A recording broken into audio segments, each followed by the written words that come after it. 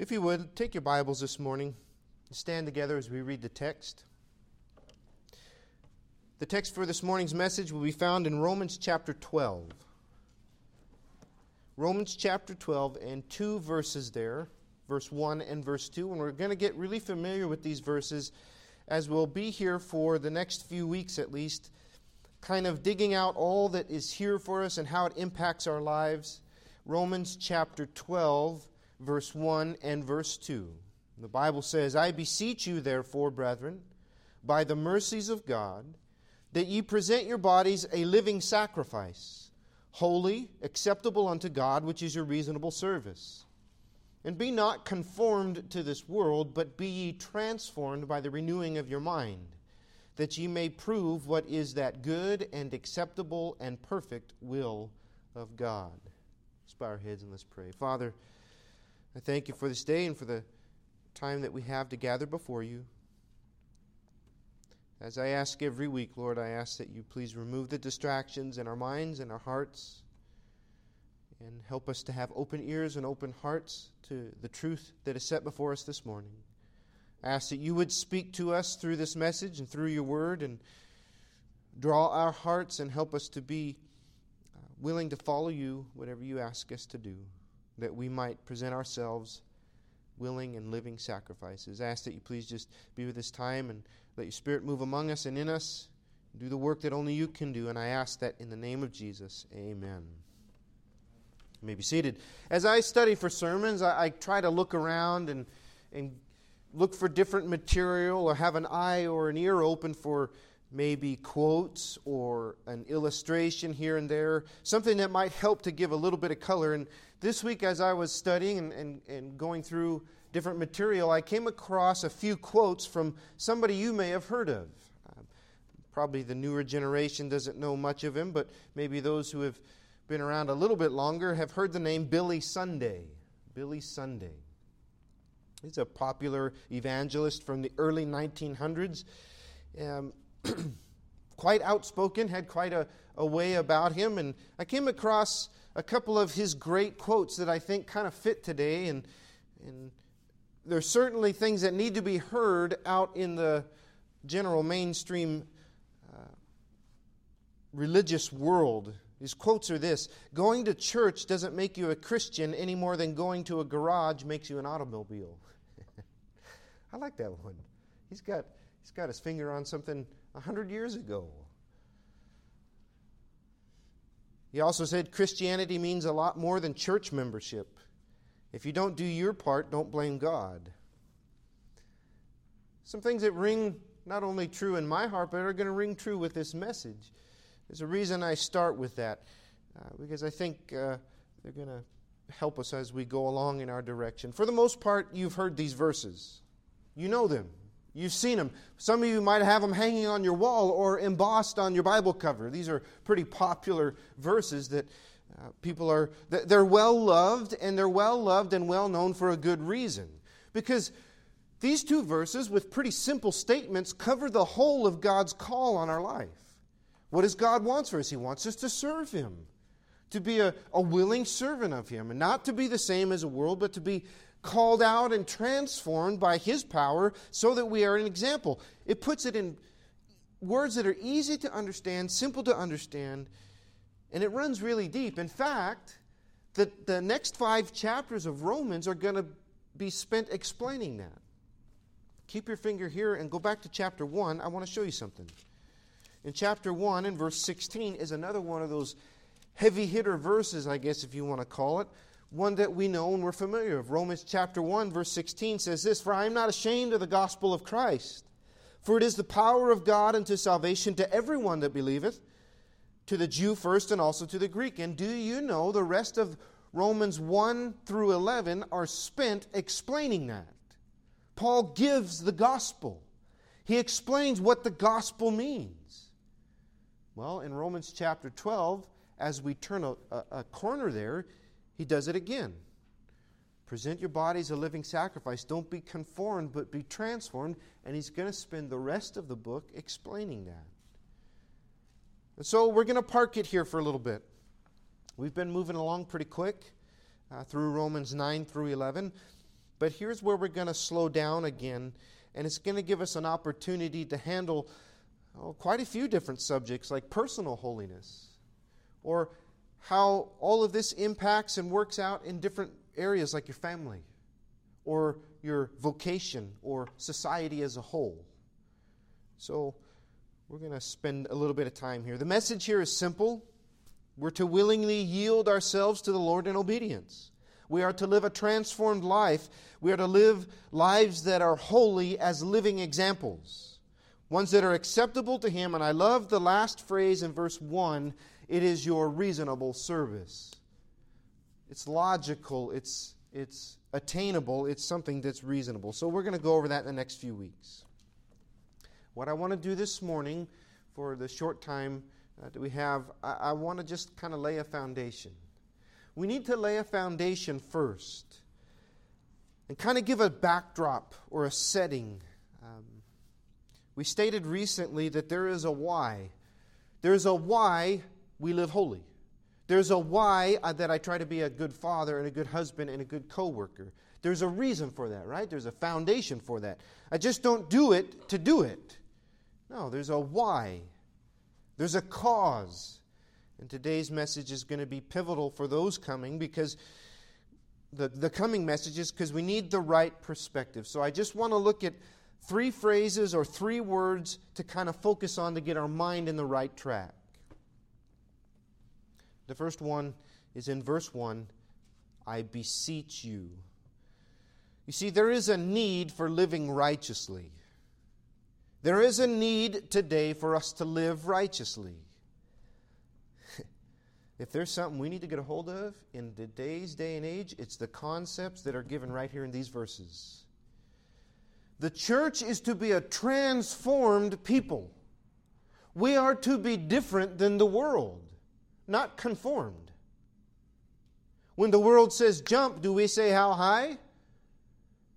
Seems to be the case as of late. Close your doors. Yes, sir.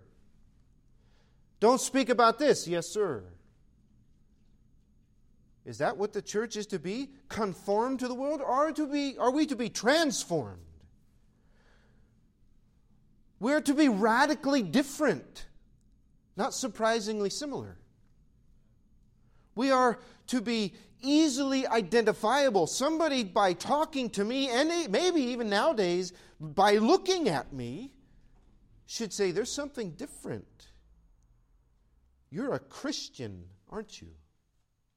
We should be easily identifiable in some ways, not hard to find. Like, people only know if we tell them. Kind of like our political views, we keep it quiet, sometimes in some places. Some people don't. Some people will tell you any and everything that they believe. Some people are quiet, like, oh yeah, I'll only talk about it if it gets brought up. Is that what we do with the church and our relationship with God? It's like hard to find and we blend in?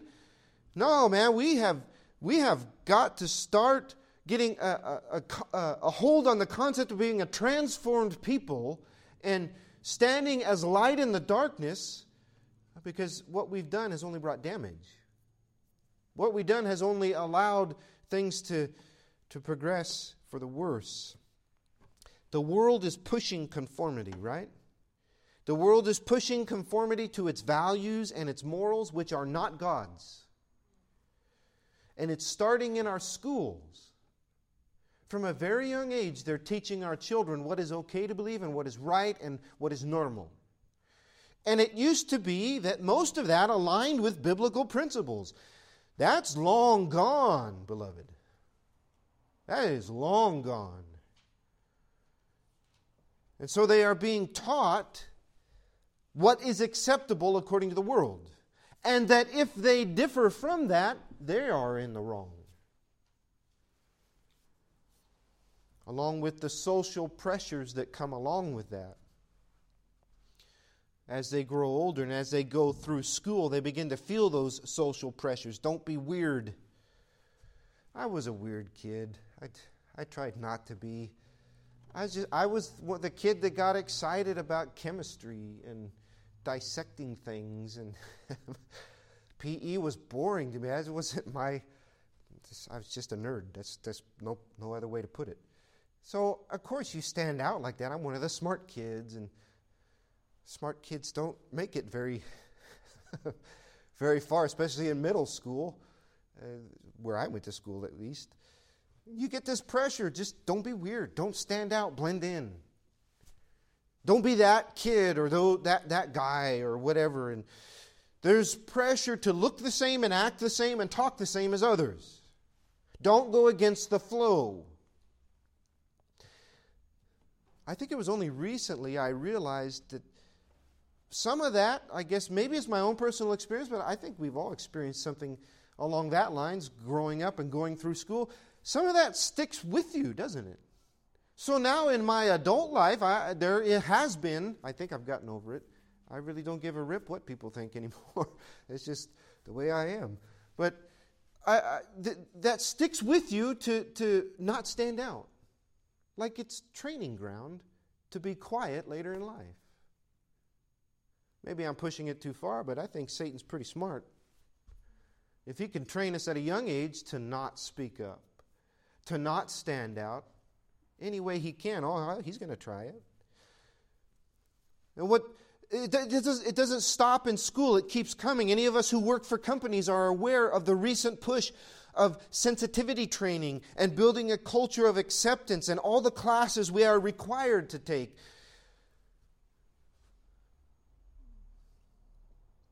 To think and believe the same.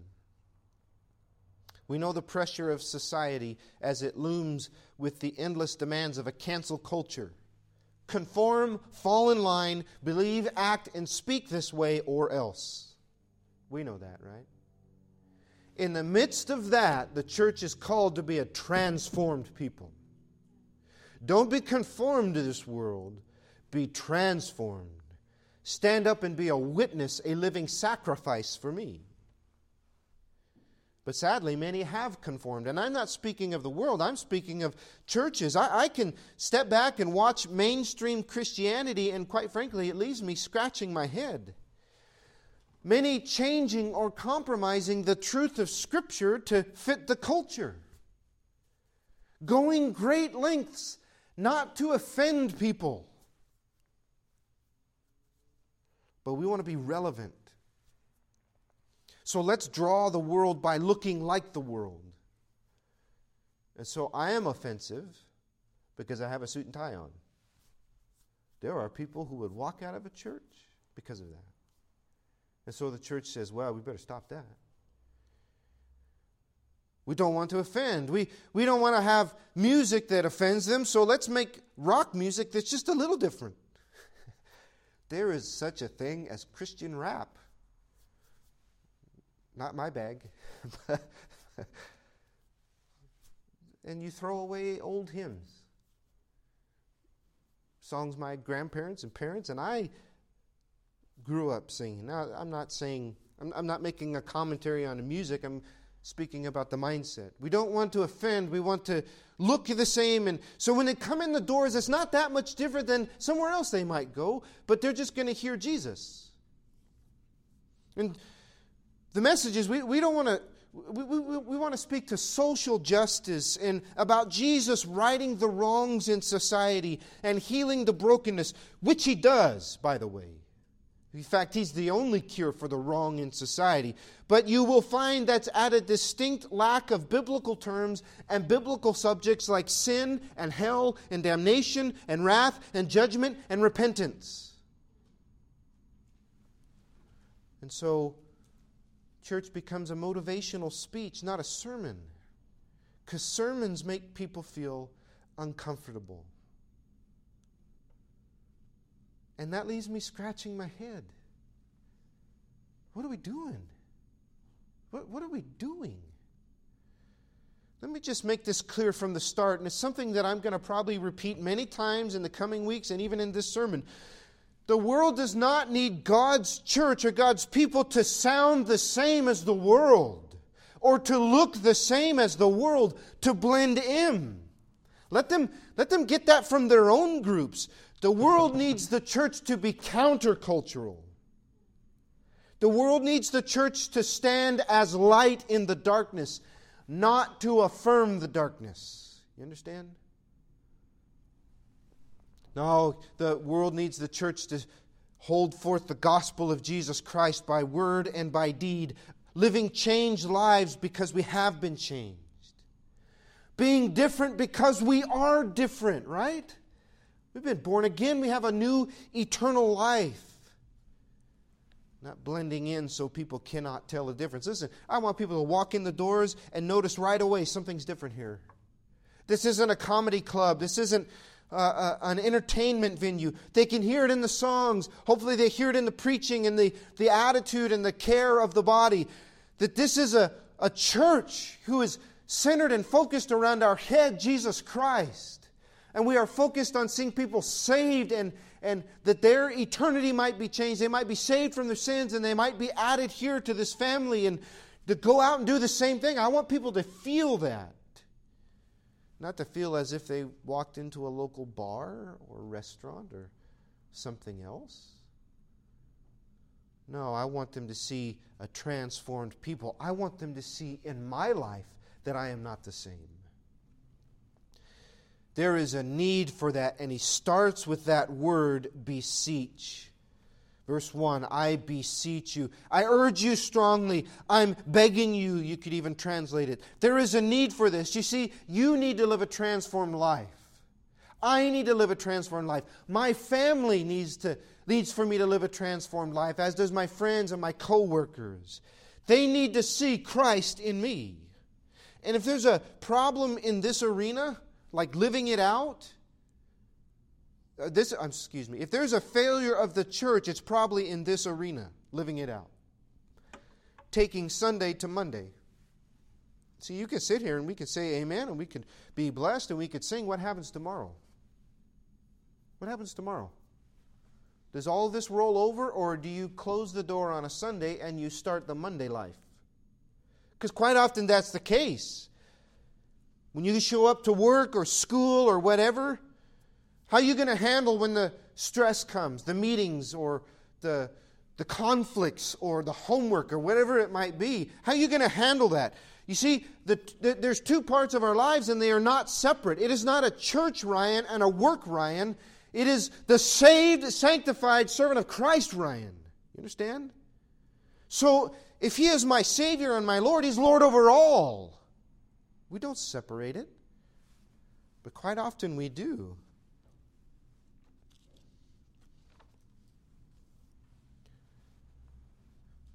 And it comes at the expense of witness. It comes at the expense of people seeing Christ in us. We have to present all of ourselves as living sacrifices to Him. Because it's going to be in the day-to-day that the impact is made. You know people, you work around people I'll never see. And it could be your witness that gets them to come to church or to come to God. And let me just say one more thing about the word beseech. Paul is begging with them, saying, hey, we really need to do this. The word in Greek, if you're familiar with any Greek at all, is a familiar one. It's parakaleo. Parakaleo. If you've studied it all, you know that word is translated in other places as comforter and helper when he's talking about the Holy Spirit, the paraclete. And it means to come alongside somebody, to help. And that's what Paul is saying. Hey, I'm coming alongside with you. Let's do this together. You understand? We're not alone in this. In living for Him and in the things that we're going to face, we're not alone. Sometimes we think we are. Like we're here for church and then we go in and we fight our own separate battles throughout the week. No, we're in this together. And there is a need for this, and there is help in this. So we see the need for living righteously, especially in the day and age we live in. Let me give you, secondly, the reason and framework for living righteously. And I say reason or framework because there's one vital term in here that tells us both why we do this and both how we do this. So we don't skip over it. It's a pretty important term, as there in verse 1, I beseech you, therefore. So many people read past a term like that, but it's really important. And I believe every word of the Bible is inspired. So when you come to this word, you know what I always say. When you read therefore, figure out what it's there for. It's there for a reason. You know what he's saying? I beseech you, therefore, because of all I just said. Romans chapter 1 through 11. Because of that. All of Romans up to now is hinged on that word. You have a doctrinal section, you have a practical section. A reason why we do it and how we do it. And you know what the word that hinges it is? Therefore. Because of all this, I want you to do this. Why would I present my body to serve Him? Because He saved me when I was a sinner. He paid the wages of my debt, of my sin with His blood on the cross, and He's called me to baptism and newness of life in the church and walking with the Holy Spirit and being made more and more like Jesus. That's why, because all that God has done for me. You see another phrase there? I beseech you therefore, brethren, by the mercies of God. By the mercies of God. 1 Timothy chapter 1, verse 15. This is a faithful saying and worthy of all acceptation, that Christ Jesus came into the world to save sinners, of whom I am chief. Howbeit for this cause I obtained mercy, that in me Jesus Christ might show forth all longsuffering for a pattern to them which should hereafter believe on Him to life everlasting. Paul says, listen, I've done some pretty bad things, and if Christ can save me, He can save anyone. That's God's mercy, isn't it? 1 Peter chapter 1 and verse 3, Blessed be the God and Father of our Lord Jesus Christ, which according to His abundant mercy hath begotten us again unto a living hope by the resurrection of Jesus Christ from the dead. Titus chapter 3, Not by works of righteousness which we have done, but according to His mercy He saved us. Oh, time fails us, as we could go to many other places in Scripture where it tells us about the mercies of God, not giving us what we deserve. We deserve judgment. We deserve wrath, but instead, what does He do? He gives us love and grace and mercy and salvation. Why would we yield to God? Because God has been merciful to us. So it gives us the reason why. But can I also say it provides the framework? Okay, so I want to live righteous. I want to present my body to Him. How do I do that?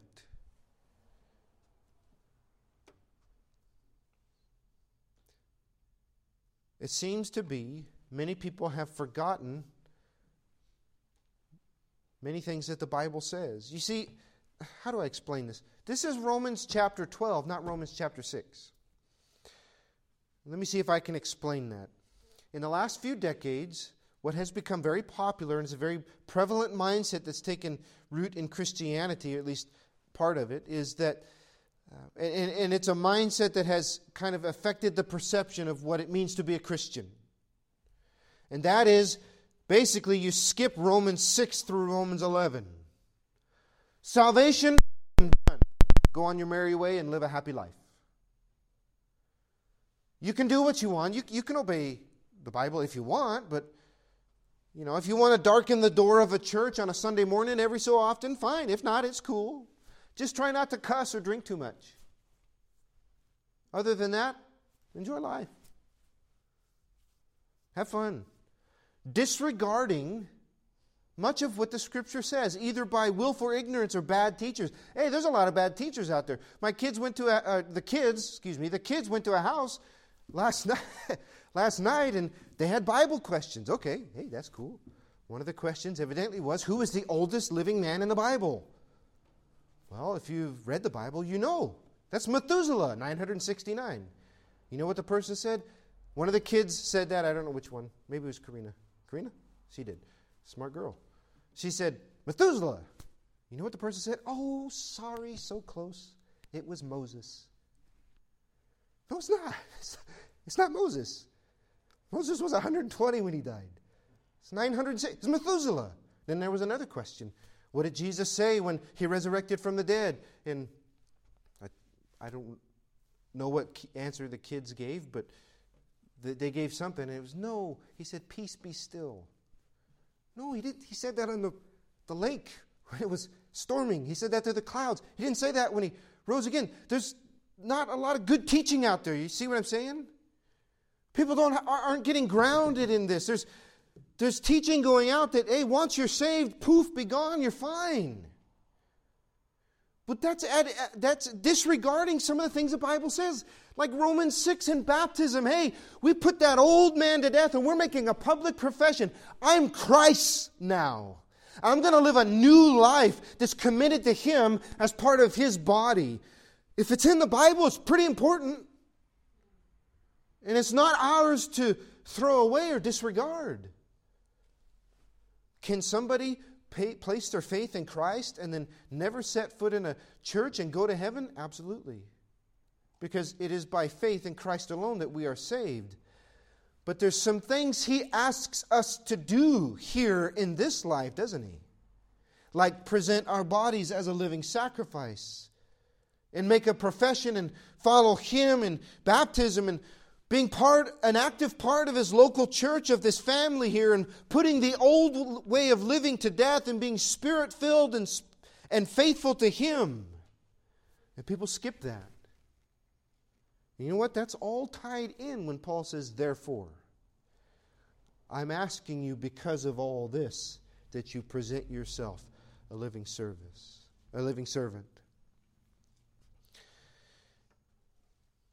Listen, before we start worrying about the ins and outs of how to do this and that, we've got to get our life in the right place spiritually. We have to get our life in the right place spiritually. We need to be saved from sin by faith in Christ. We need to be baptized by His local church and join the family. And it's in that context of what God has provided for us. It's within that context that we serve Him according to His plan and His purpose and His word. Therefore, present yourselves. And the plan doesn't need to be updated or reformed or desensitized or whatever else we might think. This plan stands regardless of culture, regardless of political climate. Listen, you want to know what's going to happen? Come Tuesday, it doesn't matter who's in office. You know what's going to happen Wednesday night?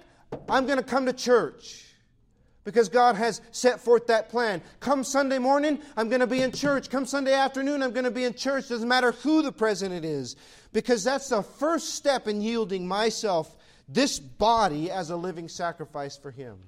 Is being in the right place. Oh, the church is where we meet with God and where we sing praise and where we find help and love and support because we are a family centered around Him.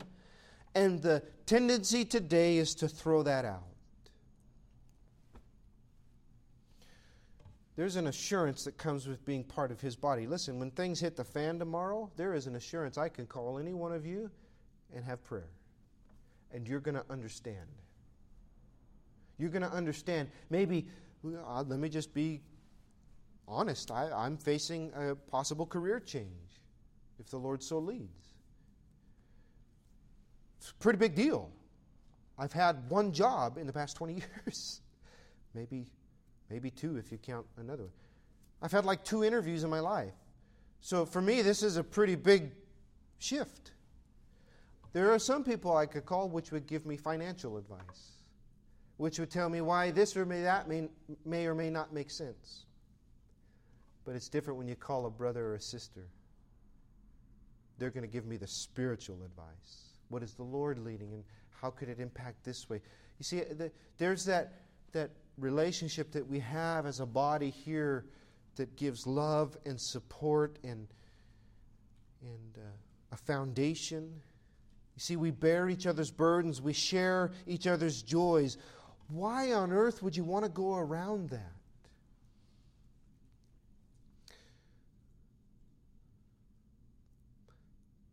It's the first step in yielding this body as a living sacrifice.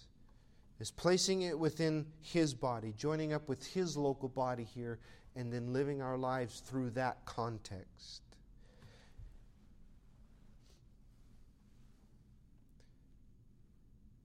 Therefore points to that.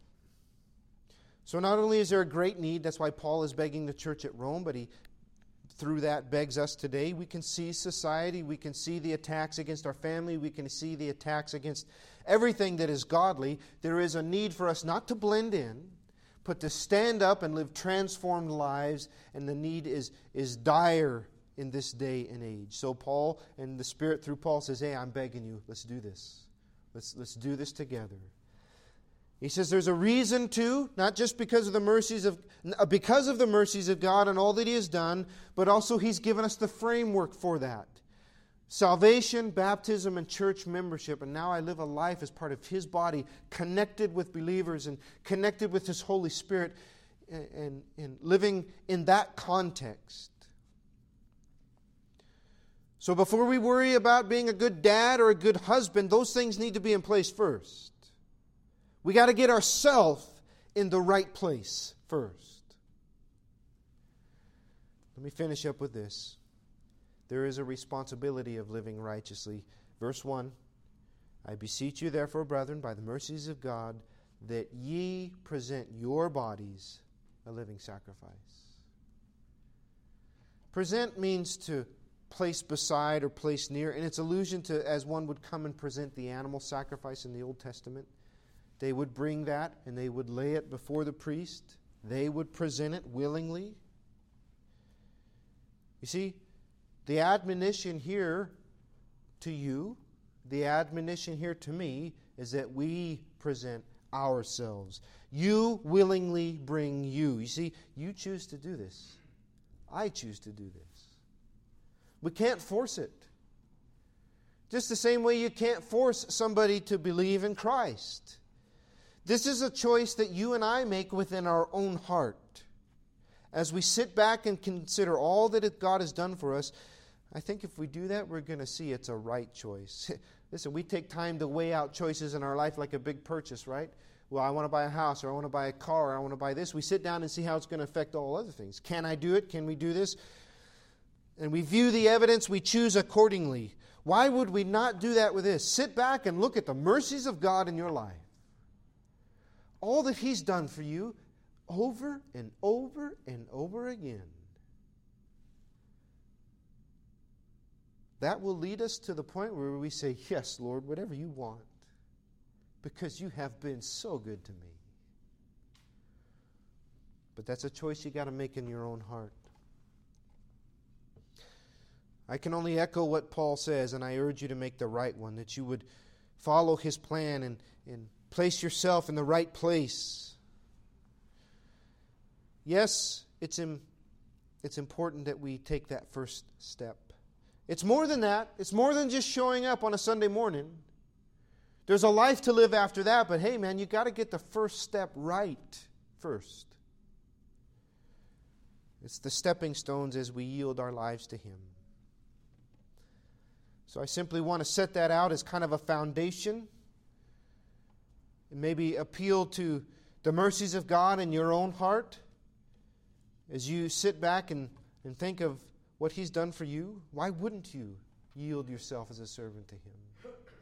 Have you got yourself in the right place? And I guess I could end by asking just a few questions, some that only you can answer and know how God has worked in your own life. I remember being asked a question when I was a young boy and hearing it many times in sermons and in church services. And I think it's a good question. If you were to die at this moment, where would you open your eyes? Would it be heaven or would it be eternal hell? And if you say heaven, are you 100% sure of that? And why are you 100% sure? Is it because, well, I'm a good person? So God's going to weigh it all out in the balance and He'll see that I've tried to do this or tried to do that? We've already discussed in length, the Bible says there is none good, none righteous, all have sinned. You see, we've all broken the law, we've all lied, we've all stolen, we've all coveted here or there. It's not goodness or not being bad that gets us into heaven. No, we've sinned. And God in His love and mercy has provided forgiveness for that in Jesus. 2 Corinthians chapter 5, He became sin for us. All the breaking of the law, all the wrong things, the wrong thoughts, the wrong words in your heart and in your life, Jesus became those and gave His blood to atone for those, to forgive those, to wash them away, so that we might be made righteous in Christ if we place our faith in Him. We might be saved, forgiven of sin, born again to eternal life if we trust in Him, if we believe that on that cross, Christ died for you and for me. He took my sin, bore the wrath of God for my sin on that cross. Do you believe that this morning? I believed, I trusted when I was just a young boy, 8 years old. I knew that I was a sinner. I stood guilty before God. My heart was stirred during the Sunday evening message, if you can believe that. We used to have church at 5 o'clock at night. My heart was stirred, and I went home. It was in my parents' bedroom. I bowed down on my knees, and I prayed a simple prayer, Lord, save me. And in my heart, I trusted and I believed that He died for me. You know what? At that moment, my sin was gone, forgiven, the burden of guilt lifted. And I knew and I know now from that moment, some 30 years ago, 100% I am sure that when these eyes close in death, I go to be with Jesus. Not because I'm righteous, not because I go to church, not because I'm a pastor, but because 30 years ago as a young boy, I bowed and I asked the Lord to save me. I placed my faith in Him. My answer to that question, yes. I go to be with Jesus. My eternity waits in heaven. I am 100% sure because Jesus died for me. Can you say the same thing? I pray that you can. Because quite frankly, none of this matters until that happens. Church don't matter. Singing don't matter. That's the first thing. You must be born again, Jesus says. I pray that you know that. I pray that you can look back to a time in your life and that was it, man. That was when I trusted Him. And if you have, and you have that hope in your heart, have you been baptized by His local New Testament church? A church that practices and preaches and teaches exactly what the Bible says? If not, then why not? Why not? You might have reasons, some of which might have to do with human failure. But understand, you're not yielding to man, you're yielding to God, right? Present yourself to Him, and part of His body where His Spirit is. God has done His part. Will we do ours? Will we see the need? Will we see the framework and see the reason why we should and make the right choice? Will you choose to place your life in the right place and then live that out each and every day? Again, that's a choice that only you can make. And we'll move on next week to talk about personal holiness and how we be holy in our lives and holy in our families and the choices we make, the words that we say, all very important and relevant things that we need to have a grip on. But I have to say, before we even start that, we've got to get our life in the right place biblically and spiritually, where God wants us to be. Go make disciples of all nations. Baptize them in the name of the Father, the Son, and the Holy Spirit. Teach them all things. Salvation, baptism, the church. And then through that, man, we go and we live a transformed life where people see God in us unmistakably, not being conformed to the world, but presenting ourselves as a sacrifice to Him. I pray that you would make the right choice. Let's bow our heads as we dismiss in prayer. Father, I thank you for this day. Help us, Lord, to submit to you in all ways. We see all that you have done and the great mercy that you've had upon us, Lord. And so we bow and we submit ourselves to be living sacrifices to you, Lord. Help us to see the framework for it. Help us to see the need for it, Lord, and draw us to continually make the right choice. Use the words that I have said, Lord, to your glory, and take them by your Spirit into our hearts and our minds to do the work that only you can do. I thank you again for all that you've done. In Jesus' precious name I pray. Amen.